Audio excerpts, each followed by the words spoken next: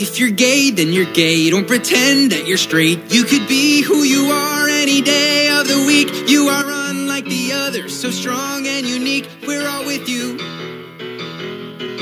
If you're straight, well, that's great. You can help procreate and make gay little babies for the whole human race. Make a world we can live in where the one who you love's not an issue.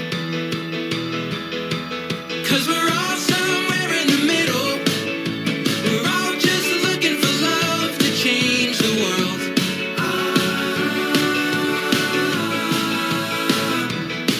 And we're all here in it together. We're one step closer to breaking down the walls.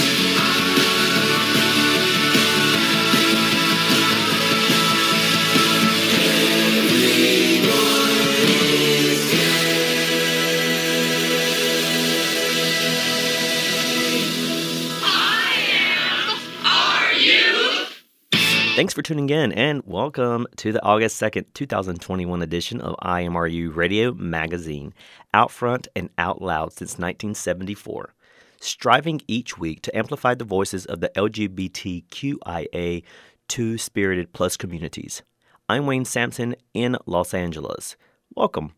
Tonight, we get a reading from out MLB vet Billy Bean and sit down with cousin Jerry herself, Jerry Jewell, who also cleaned up the whorehouse on Deadwood as Jewel. We drop in on a cup of Outcast for wisdom on bullying, using the proper pronouns, and a 40-year anniversary in the AIDS pandemic. But first, we get the 411 on Drag Race Drag Queen Pandora Box. From Los Angeles, drag legend Miss Barbecue. I'm Miss Barbecue with Miss Pandora Box from RuPaul's Drag Race Season 2. Anybody that's eaten my cherry pie raves about it. How's the crust? Crispy and a little tender in the middle. And the fruit? Always ripe. Is it juicy, Pandora? It's overflowing with juices. Would you say your cherry pie was succulent? I would say it's succulent and a bit moist. You getting hungry, Kim? I'm getting hungry. Welcome, Pandora. Hi. Hey there. Thank you so much for coming in. Thank you for having me. I'm so excited to have you here. You've done so much in different realms. Music, theater, television, of course, from RuPaul's Drag Race. But you've been on a roll where you're taking your drag. I saw you got started in New York. In Rochester, New York. In Rochester, yeah. New York, at a club called Infinity. I had done drag, I think like a couple months before at a drag party where everyone was getting in drag, or a couple of people were getting in drag, and other drag queens were putting them in drag. So I went there, but I was very coy, like, well, maybe, I don't know if I want to do it or not, but I really did. Everybody's gotten in drag for the first time, and sometimes it sticks, sometimes it doesn't. What with you made it going, I want to do this? It certainly wasn't the way that I looked, because I was fugly. Were you a booger girl? Only because I was dating the drag queen who put me in drag. I was dating her ex-boyfriend, and they weren't really exes, and I didn't really know that. And he came to the party with me, and I was like, oopsie. So she made me look real ugly. So I think really what made me want to do it is because I really did want to do it. Like, I really wanted to get up on stage. I really wanted to perform. I had done theater, like, all my life. So that was the drive behind it, because it certainly wasn't how I looked the first time. Now, did you always see drag and theater coming together naturally, or did you always keep them separate? Well, I didn't even know that drag was really a thing that you could do, like I'm going to say career, but at the beginning, it's like, here's $1, thank you for coming out. Right. So yeah, no, I guess I did always want to combine them, because it is a form of theater, basically. Where do you get your ideas for your theater projects? I wrote a lot when I was a kid, and a lot of times I was too shy to speak, so I wrote it out and wrote things. And when I was in the 5th grade, we had to write letters to our teacher, and we could write whatever we wanted to. And I wrote in the letter, I'm like, what if a student wanted to write a play and put it on for the school? Could that happen? And she said, yes, we could do that. So I wrote a play called The Trouble with Christmas, and we performed it at our school. How old were you then? Whatever you are in 5th grade. 10? 10? 10 Yeah. 10 years old? Yeah. Wow. Were you in your own world? Did you have a bunch of friends? Were you that loner? Or I think I felt like I was a loner, especially as I got older. We moved in second grade, like halfway through, and the new school was a little tougher. I was getting picked on, and before I never really experienced that. So I think I felt like I was a loner, but I did have friends, so I wasn't really a loner. It was a lot of inner turmoil going on in my mind. a lot of angsty stuff going Well, on? yeah, and just because I think I didn't get myself. I didn't understand that you could be gay. That wasn't on my radar. And I think I was also like asexual at a certain point in time. So it's like I didn't think about it. And we didn't know any gay people. And all I knew is that people were picking on me for this. And it wasn't really on TV a lot. So I watched like Carol Burnett and Bette Midler and Lily Tomlin. And I just wanted to be like them. And I didn't realize that I was going to dress up like a woman and kind of be like them. But I just really admired them. And they made me laugh and made me feel all warm and fuzzy inside. There are very few times where you're really, really serious in your work. Do you see humor as a way of putting your message across? At this point, even if I try to do it that it's remotely serious, people just think I'm being funny. So I can't escape it. Even if I do like just a normal lip sync number and go out there and it's supposed to be serious, eventually within like a minute, it's going to be funny because they're just waiting for it. So I'm like, all right, sometimes you just have to give people what they want. And I think that definitely comedy was a defense mechanism when I was younger. I guess I'm just naturally funny. Are you funny at home? Like with your family, with your boyfriend? Or My boyfriend would probably say no, because sometimes I'm cranky. Because I don't know if you know, but this business can be tough sometimes. No. So, the drag business is tough? This business called show can be tough. So sometimes at home, especially if I've been traveling, I'm tired and grouchy. And so unfortunately, he gets the brunt of it because we live together. Yeah, I'm sure he probably would rather have the show me sometimes, too. What's the best and what's the worst part of drag? I think the best part is just being able to entertain people. And you kind of are the master of your own destiny. Like, you can kind of pick what you want to do. Like, if you're doing a number, you're in total control of it. At the bar, you can do whatever you want, really. And I think the worst part... Oh, there's so many. This is Barbecue with Pandora Box. Since RuPaul's Drag Race has come out and drag has gone into the mainstream, I have seen more of I won't say competitive, but a judgment feel from the typical person on the street who watches the show. How do you handle that queen that comes over and goes, the shoes would have been better if they were glitter, girl, or you should have had glitter on your eyebrows, or everyone thinks they're an expert now? Yeah. Well, I would be shocked if somebody actually came in person and said anything that they say online to me or any of the queens. Because that's the thing. They don't usually say it in person, and they would never say it in person. But they will go beep, beep, beep, beep, beep, and type it and send it. I don't know what typewriter makes that noise, but, you know, beep, beep, beep, beep, beep, beep. I thought that was a special typewriter you had. Yeah, just... It makes that noise. I don't like, know. Okay. They've got that keyboard courage. And I think one of the negative sides of Drag Race is that in the show, we read each other a lot. And I think people think that they're reading, but they don't know how to read, which reading, for anyone that doesn't know, is the art form of, how would we phrase it? Catty observations. Catty observations. Catty observations of another person. Yeah. That are generally true, close-ish. Close-ish. But funny. Yeah. Like, that's the thing. It's got to have a little snark, a little humor to it. A little bite. Otherwise, it's not good. Exactly. And people online don't realize that. Well, I hope. Some of them are just assholes. That's Yeah. really just what it is. They sit there. They don't have a life. They're not doing anything. Or they're like a teenager. That's why I try not to engage, because I'm like, oh my God, I do not need to be an adult yelling at a teenager. It's our social media culture that they feel like they can just be assholes. Drag Race now has that fan base. And some of them can get really, really nasty. And it's like, you're going against what RuPaul says and everything. Like, RuPaul has literally said, stop doing this. Like, she said it on the show. She said it at one of the finales. She made a long speech about it. So. Oh, wow. Here's a subject. Drag phobia. That's a term I've coined within the LGBT community where the gays love who you are, but they would never date you, or you're too much like a woman, so therefore they don't want to be around you kind of deal. Right. Have you experienced that before Drag Race, after Drag Race? Oh, yeah, all the time. We always used to say drag queens are like car accidents. Everyone wants to see one. No one wants to get involved with one. Yeah, because the gay culture, well, our society in general frowns on effeminate men. And there's this whole masculinity thing, and that's really what it all stems from, because it's hard being a working woman. And I think that, yeah, I mean, I definitely had an issue dating. A lot of times they do just think that you want to be a woman, or you are a woman, or you're too effeminate. For some drag queens, that's true, and so what? Do you miss when drag was underground? No, because I make more money.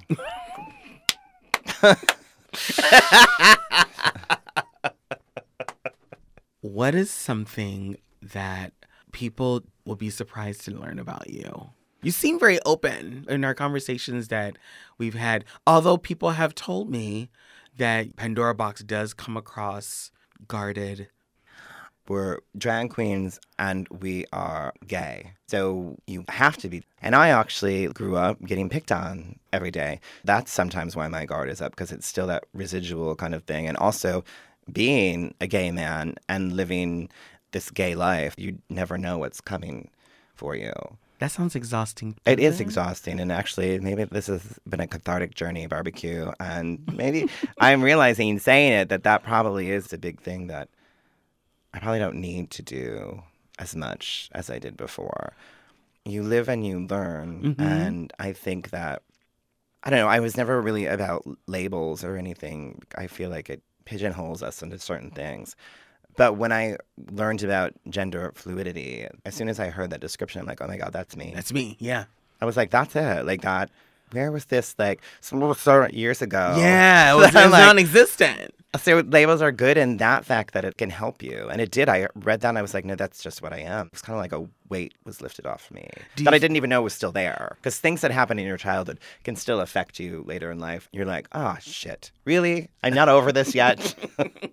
Do you feel like you're still coming into your own? I do. Although I feel like that I should have happened already. I think it's this business too that kind of prevents you a little bit, because you constantly have to keep going and evolving and changing, and it makes it a little harder. Yes, absolutely. Oh my goodness. This has been such a wonderful experience talking to you. This is one of those moments that I've always wanted to dive into with another queen and really dig deep on why we do what we do. And I think you are so talented. Please go to PandoraBox.com. There's 2 X's in box. Thank you. Because X marks the spot. This has been Pandora Box with Miss Barbecue. And we will end with a beautiful song by Miss Pandora Box called Different. I'm different. You're different. We're different.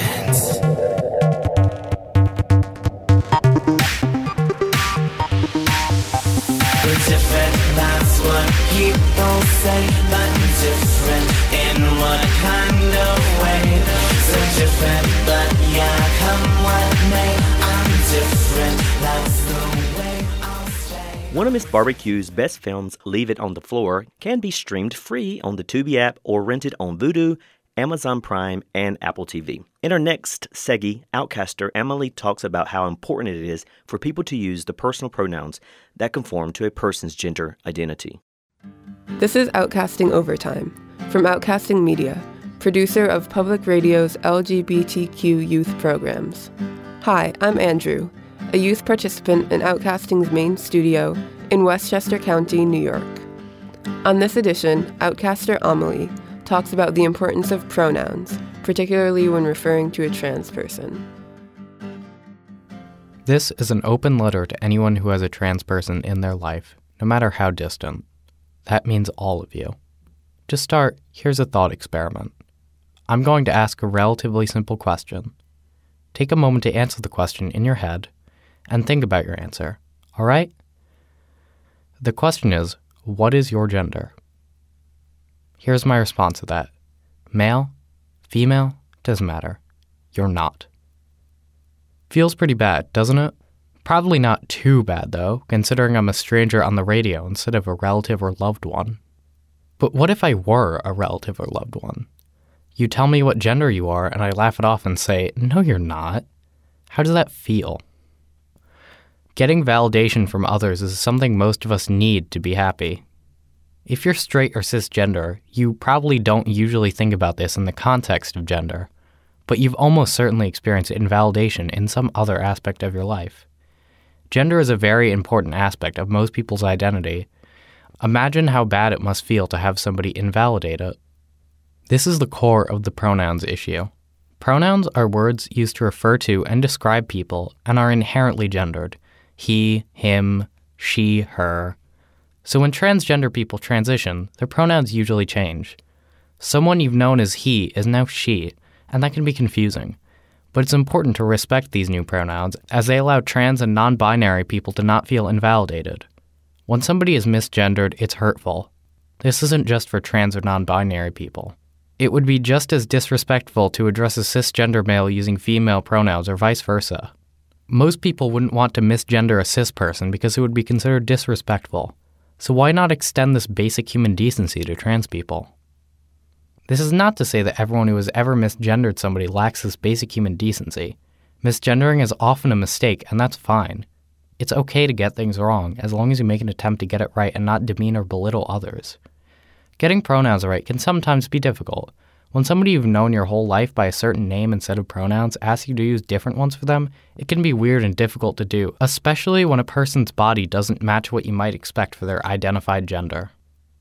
When people make a mistake about pronouns, they often make a big scene in correcting themselves. As a trans person, I'm not a fan of this. Obviously, I can't speak for everyone, but literally all trans people that I have met dislike this kind of experience, and for good reason.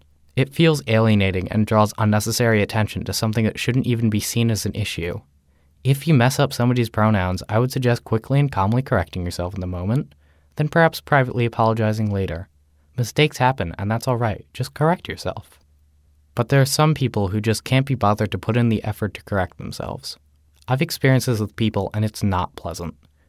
If someone isn't interested in using the tiny amount of mental energy to do something as simple as using correct pronouns, there's probably not much that can be said to convince them. But if this is you, please do consider how bad it feels to be invalidated by others and whether you want those around you to feel the same way. Finally, there are people who intentionally misgender trans people. For some of them, it's a political statement. For others, it is an attempt to antagonize that particular person.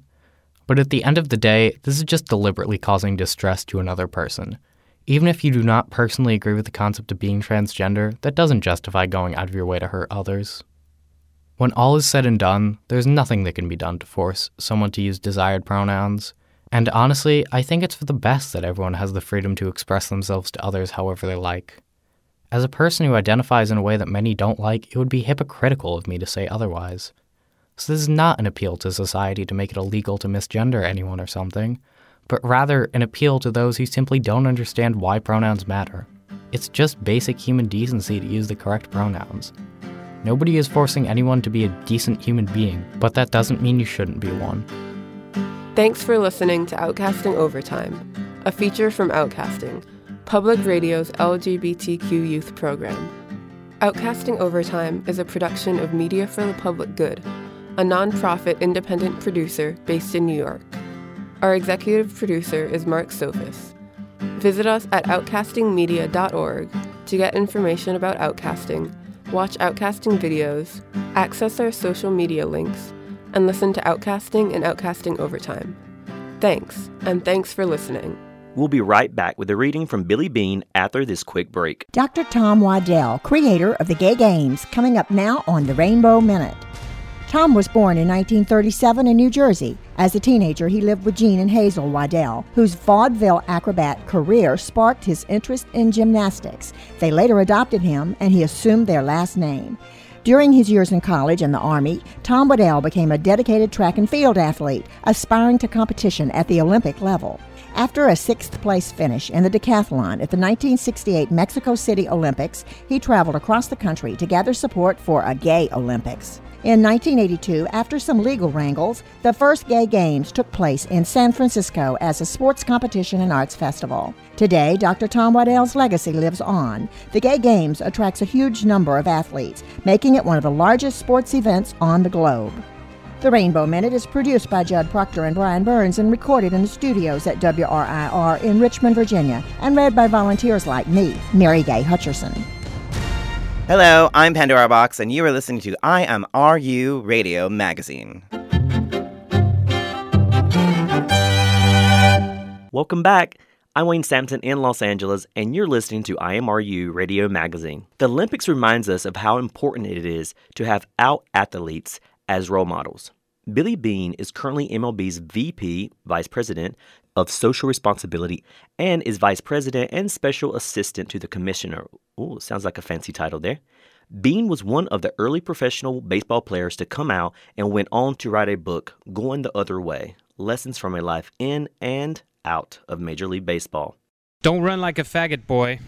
I'll never forget the first time I heard the word on an athletic field. Faggot. I remember repeating to myself, faggot. I was in 4th grade, and I was playing quarterback for my junior All-American team, the Wolfpack. That angry command came from my coach, Jimmy Thompson. It wasn't directed at me. Being the quarterback on the team generally left me above reproach. Instead, it was aimed at Bobby Smith, who had just missed a tackle. Every kid on the field that day got the message, despite what I suspect was our collective ignorance. What exactly was a faggot? How did faggots run? Clearly, it wasn't a good thing. It was probably the worst thing imaginable. It equaled weakness and timidity, everything a budding, insecure jock wanted to avoid. We were only kids. How are we supposed to know the truth? A 6'4" military veteran, Coach Thompson was a lovable guy who taught me the right way to play the game and helped instill in me a drill sergeant's fire for competition. As former Marines, he and my stepfather, Ed, bonded very quickly. An African-American, Coach Thompson wasn't the kind of guy associated with prejudice. He was married to a white woman, and they were raising a biracial child. Even in our integrated neighborhood, this family provided a positive model. Coach had hardly invented the put-downs, fag, queer, girl, and pussy he threw around from time to time. At the time, in the early 70s, the word faggot wasn't considered bigotry any more than the word nigger had been 30 years earlier. My Latino teammates used the term maricon, so I figured that the insult was universal. By the time I reached the majors, I'd heard the terms from almost every coach I'd played for, and many that I hadn't. As a motivational strategy, it was effective. Coaches invoked the terms again and again. Players responded, almost reflexively raising their intensity level, and I could already see how much more Bobby bore down after Coach singled him out. Even at that age, just a ragtag band of skinny boys, we were required to prove our manhood to coaches, teammates, and our dads who roamed the sidelines, keyed up by vicarious intensity. It wasn't long before the kids were berating one another with similar epithets, especially when we did anything out of the norm. Crying or even whining was sure to bring a rebuke. It was common for a kid to cry if he dropped a pass, but we learned quickly that this was a huge mistake. Getting mad was far more acceptable.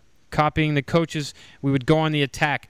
"Damn, Bobby, hold on to the stupid ball," we were saying to each other before long. "You're such a sissy." Nearly 20 years later, those words still haunted me. Jerry Jewell, just love her, is an American actress, stand-up comedian, diversity consultant, and motivational speaker. Noted for roles on the 1980s sitcom The Facts of Life and the mid-2000s western Deadwood. She is also the only Facts of Life girl to visit our producer Steve Pride during his most recent hospital stay. But what about Blair and Tootie? Are they too busy?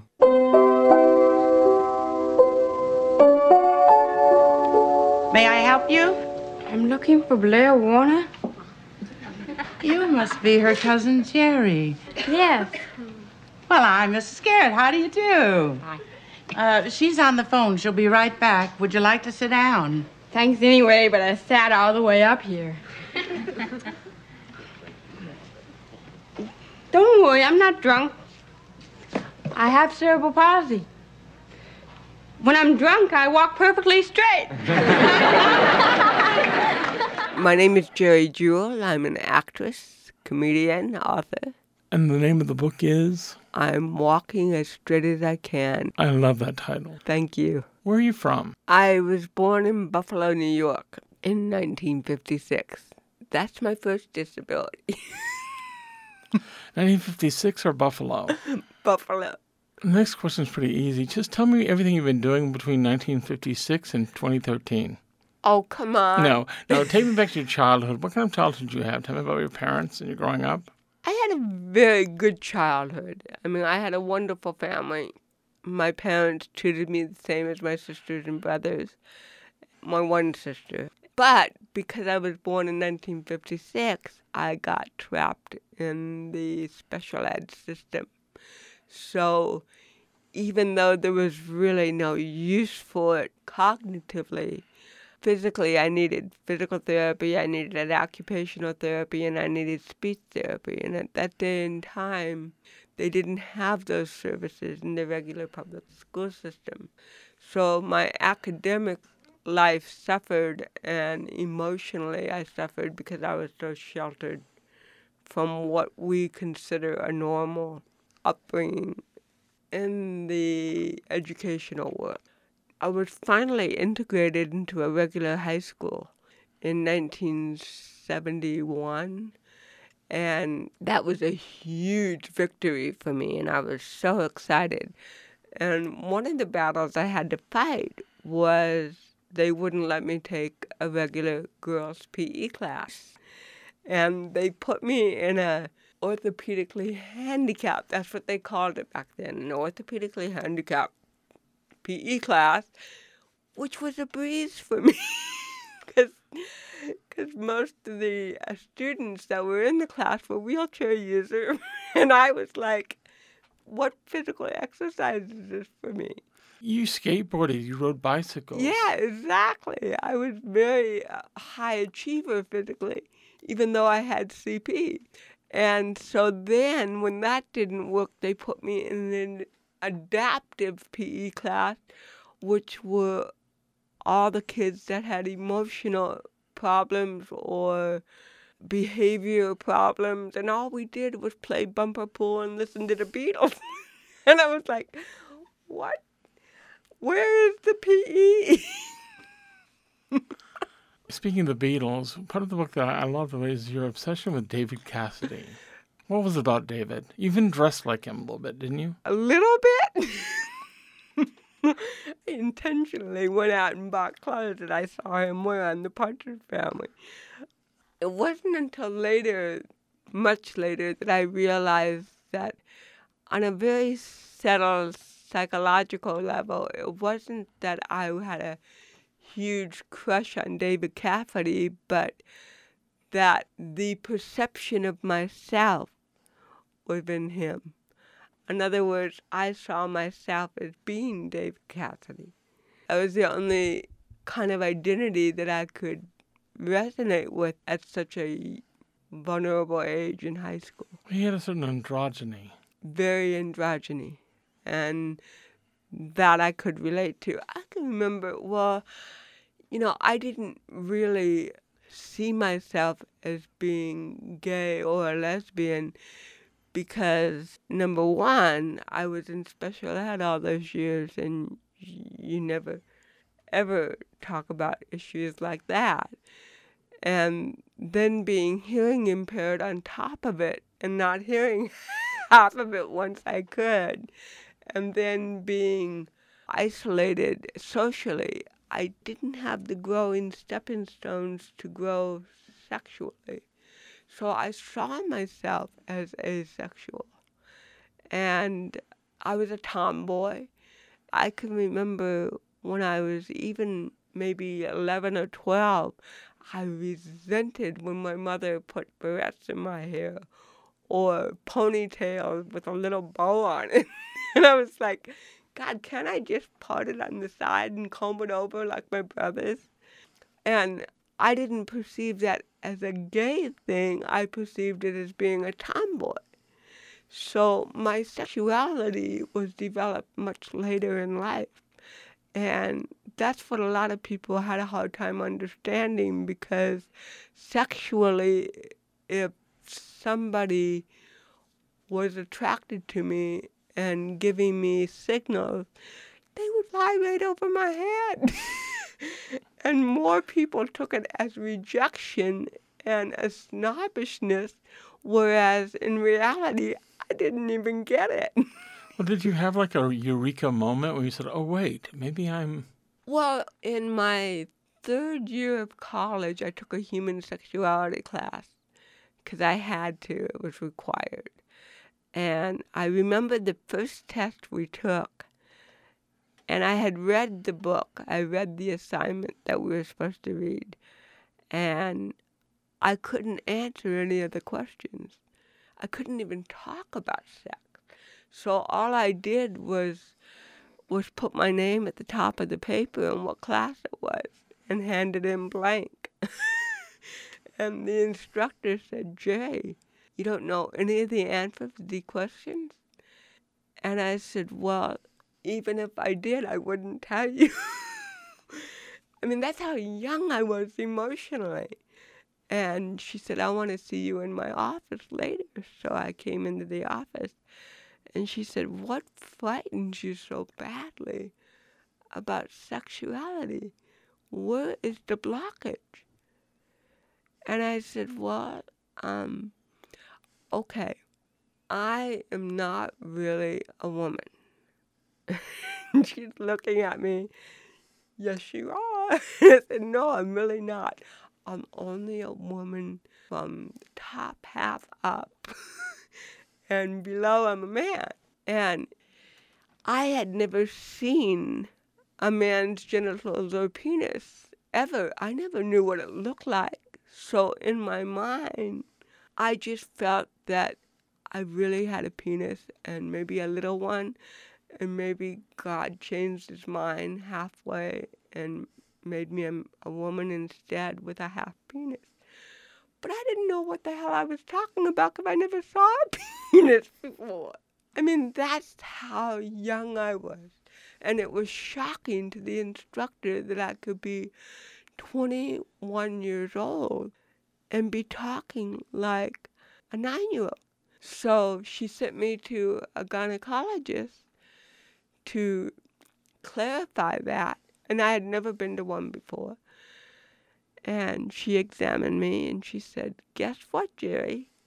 You're 100% female woman and you are totally capable of having intercourse. And my mouth just fell open. I was like, oh, well, really? And then I'm thinking, well, it's not going to apply to me anyway because I'm going to be a nun. Well, this is a really odd segue. But how did you get into stand-up comedy? Well, I was struggling in college because I was in special ed too long. And I had all these gaps in my education. So I was failing some classes, mainly the math and sciences.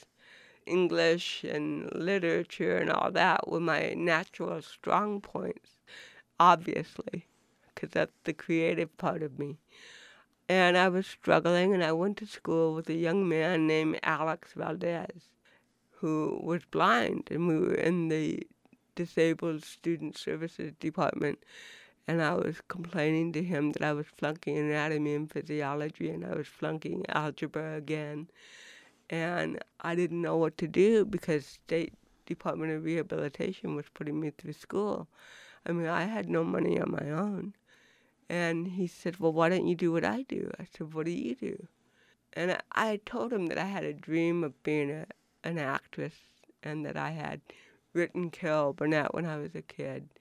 And she told me that when I grew up that she didn't know if it was a guarantee that I would be professional, but she said, you won't know unless you try. And that's when Alex said, you know, I go to the Comedy Store every week and tell blind jokes. And I said, well, Alex, I said, that may work for you, but I see perfectly fine. And he said, no, you go to this Comedy Store and you tell cerebral palsy jokes. So Alex got me into this. I give him credit where credit is due. I blame him when I want to blame him. And that's how I got into stand-up. I did not have dreams of being a stand-up comic. I wanted to be a comedic actress and a writer. But that door was open to me, and at that time, that was a huge, huge thing for young people to get on TV. You know, everybody wanted to be the next Robin Williams. And so that was my start. And shortly after, I got recognized by Norman Lear, and he cast me on the NBC series Facts of Life. That became huge. What was it like to suddenly go from struggling on stage at open mic night to being on a nationally popular, because it was a big hit show? It was, and it was bigger than I had even realized it at the time. So when I got Facts of Life and was seen by millions of people, it changed my life 180 degrees. And I was getting tons of fan mail every week from people with disabilities, from parents of children with disabilities. And I became an icon in spite of myself. It was like I was a little girl struggling, trying to find myself, struggling sexually, trying to find my identity, and here I was, this role model for millions of people. It was a very bittersweet journey, if you will. Well, I know when you were in it, it probably didn't occur to you, but looking back on it with all the other lesbians, do you see the whole Joe thing? Meaning? Everyone is saying that was their lesbian role model, who was never really a lesbian character. No, and Nancy McKeon is not gay. Yeah. She never was. And I always felt empathy for her, because I'm thinking, if I wasn't gay and everybody thought I was, how frustrating that would be. And here I was gay, but I couldn't say anything. But in all honesty, it was kind of an open secret, because I got tons of fan mail from lesbians all across the country sending photos of themselves, and I hadn't even come out. So everybody, I guess they call it a gaydar. So whether I came out or not, I was still on the gaydar.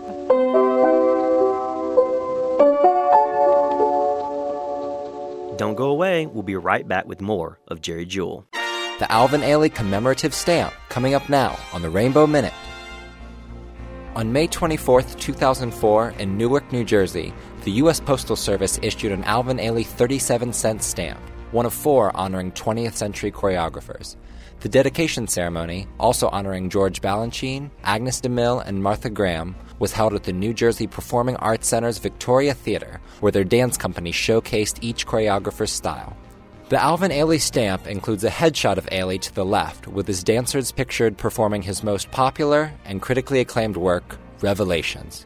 He created 79 ballets, often using folk songs, spirituals, and gospel music to celebrate the Southern Black experience in America. Dying from AIDS complications in 1989 at age 58, the dedication honored Ailey posthumously.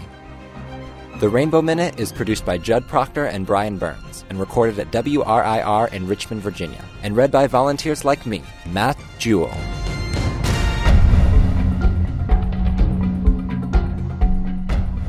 Hello, this is the actor Michael Emerson. It's not easy being one of the others, so if time travel or moving the island isn't an option and you're feeling sort of lost, try listening to IMRU on KPFK 90.7 FM Los Angeles and 98.7 FM Santa Barbara.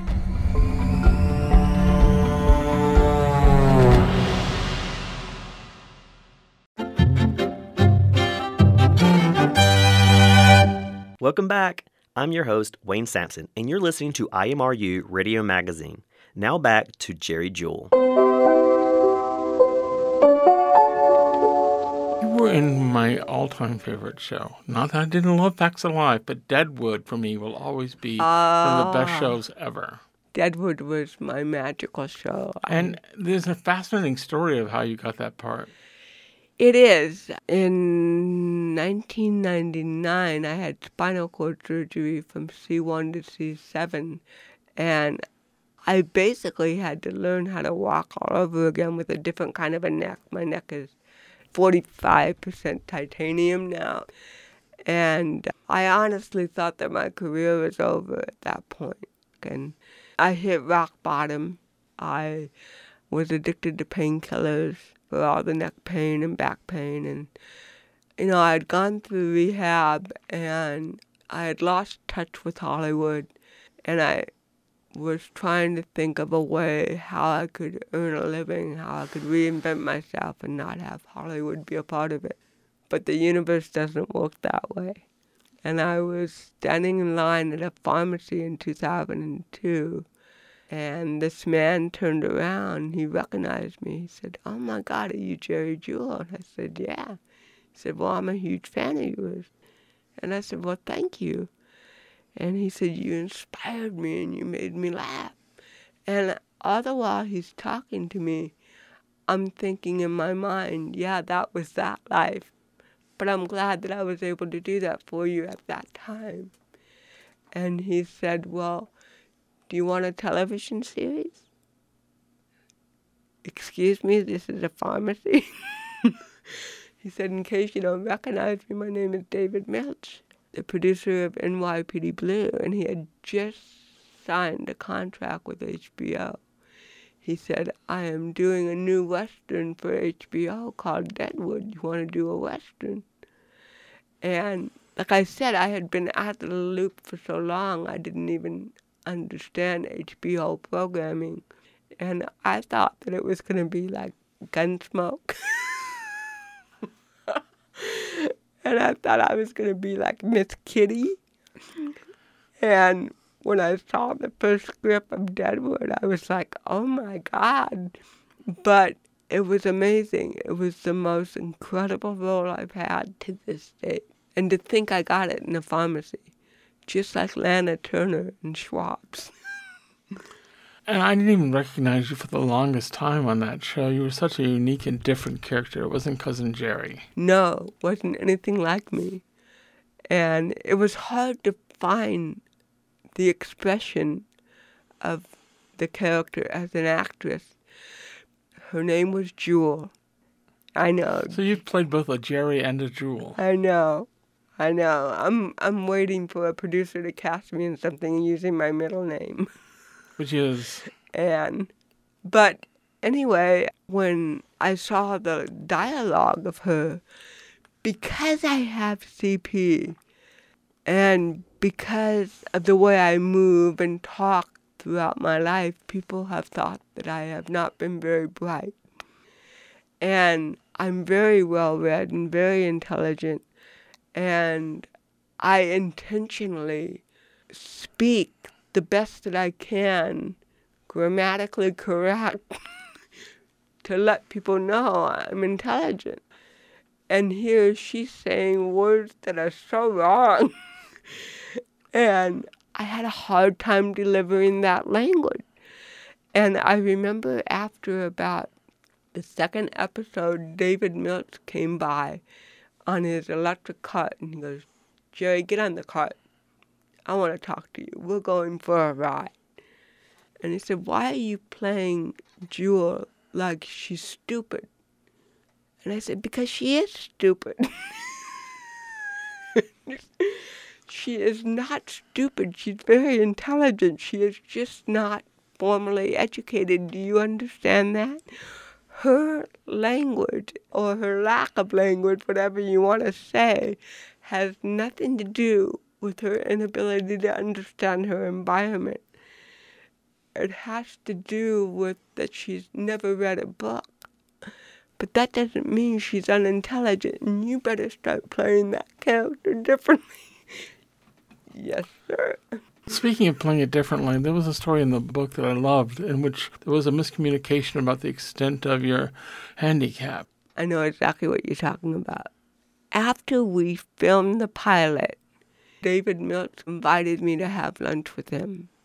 And I was late. I got lost. It was a real bad day. And I was walking really bad. And the meeting was very short. And he didn't remember me having such difficulty walking. And he noticed it and he said something in the parking lot. He said, "Why are you dragging that left leg?" And I didn't want to tell him that the day before I broke my toe because I have cerebral palsy, I have a titanium neck, I'm hearing impaired, and now I'm going to tell him I have a broken toe. No way, I'm not going to tell him that. So I played stupid. And I said, "You mean you just noticed I walk this way? I have cerebral palsy." Oh. And so when I came back to the set the following week, he wrote it in the script that my left leg was dragging, and he actually wrote a line of Swearingen saying, "When are you going to stop dragging that blank leg?" David wrote it in the script because he was bringing attention to my walk. And after a while, I gingerly brought it up to him that I never told him I broke my toe. He didn't find out until he read the book. But I told him, I said, you know that walk that I do on Deadwood? He said, "Yeah, well, I had a lot of physical therapy to not walk that way. And now you're asking me to walk that way." He said, "Well, what do you want me to do about it now? Because your character is already established, and you're the one who started walking that way." I said, "Well, why don't we make a brace?" And that's when the brace idea came up, and Doc Cochran built me a brace so that I could walk. Not normally, I'll never walk normal, but I'll just walk as straight as I can.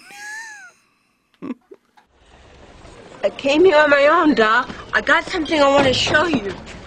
It's a book. Oh, no, I don't read books on the Civil War. Look! I don't need to look. But it'll help me walk better. Okay, you're referring to the brace on his leg. Yes. This has been a conversation with actress and author Geri Jewell, who came out as a lesbian in 2011 with her inspiring memoir, I'm Walking as Straight as I Can. This is Steve Pride.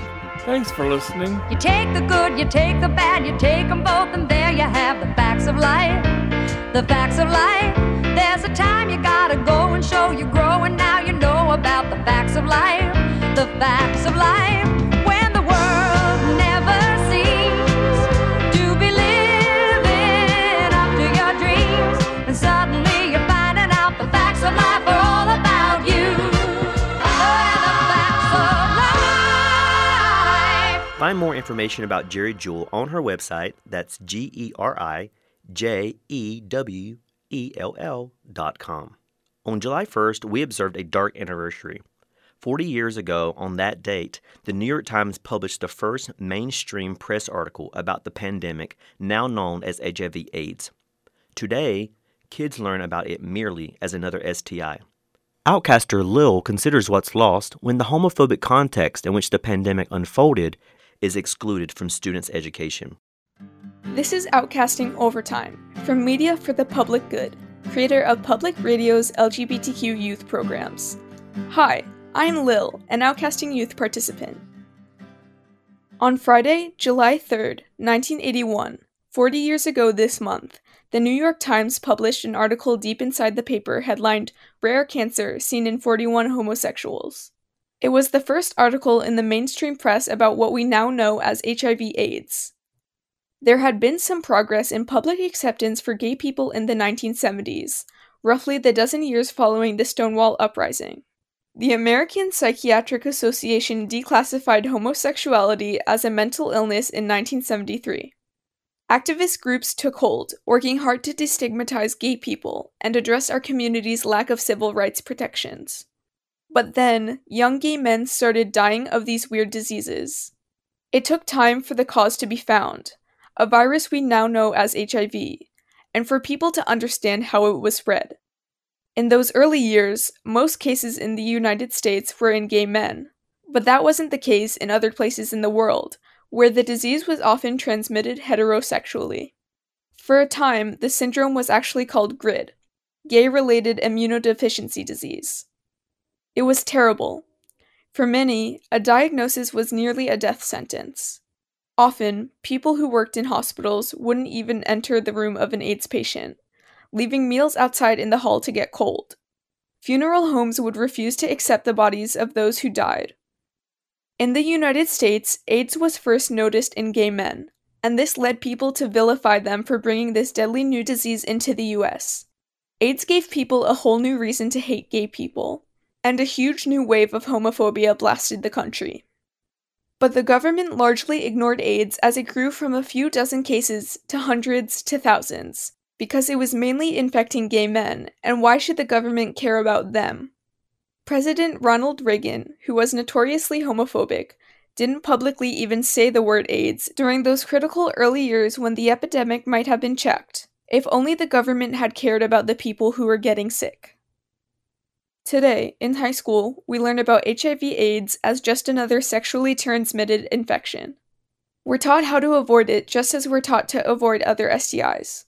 But schools don't teach us about the devastating effects of AIDS on the LGBTQ community, because for the most part, schools teach little if anything about our community.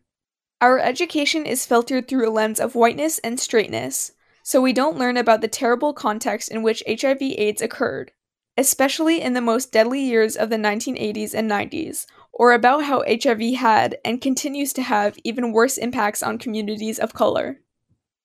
This lack of education about such a critical event in LGBTQ history leaves many young people, LGBTQ and straight, unaware that it happened at all. For those of us who are LGBTQ, it makes it seem that teachers and other adults in our lives don't care that it happened. This brings up a larger issue. In most of the country, LGBTQ history is intentionally erased from public school curricula. LGBTQ Nation reports that last month, Nevada became only the 6th state to require that school curricula include history lessons on LGBTQ people and historic events. California was the first to end the exclusion, and several years ago we talked with the California State Senator, Mark Leno, who sponsored the bill to include LGBTQ history in public schools. You can listen to that program on our website, outcastingmedia.org.